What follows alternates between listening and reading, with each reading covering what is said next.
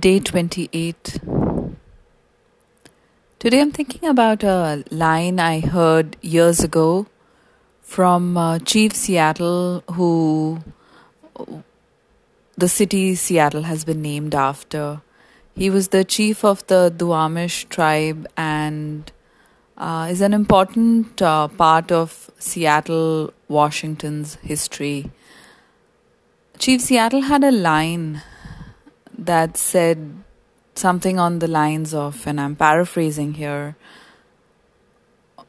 we are all but part of one tapestry, and we are all one thread of this larger tapestry. So everything we do to ourselves, we do to the tapestry, and everything we do to the tapestry, we do to ourselves.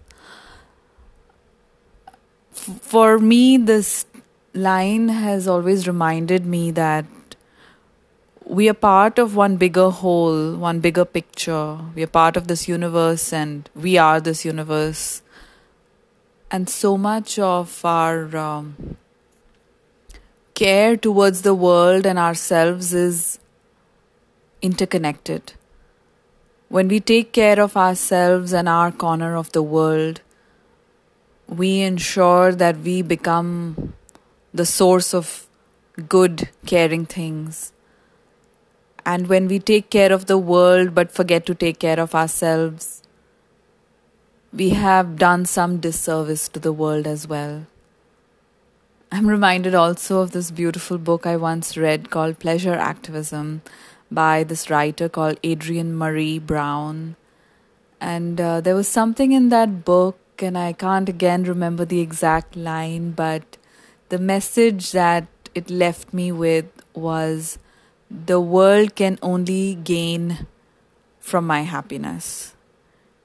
If I take care of myself as much as I take care of the world, I will ensure that I radiate positive outcomes as well.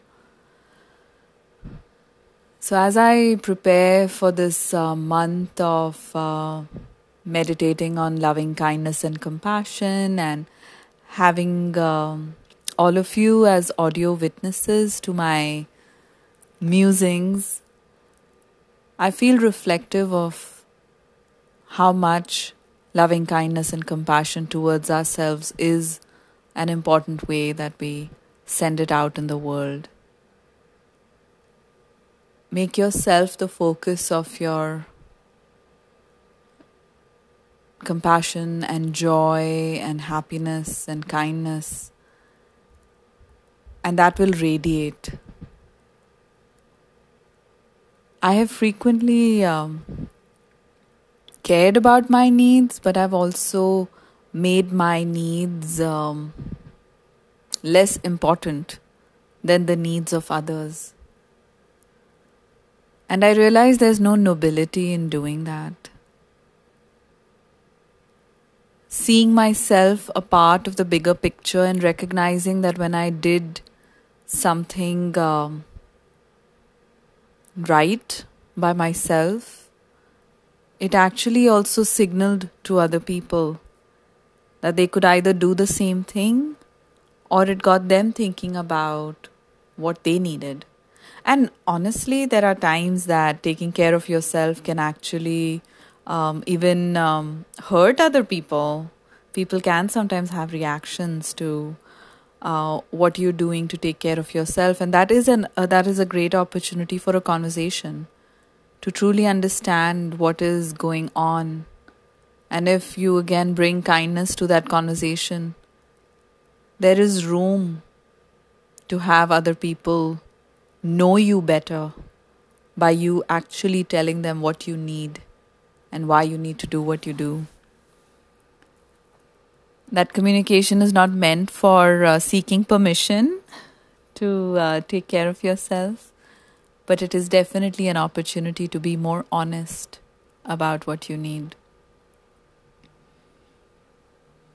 Just something I'm sitting with after that last throwaway line in my podcast yesterday about how if we took care of ourselves, maybe the positive outcome would radiate.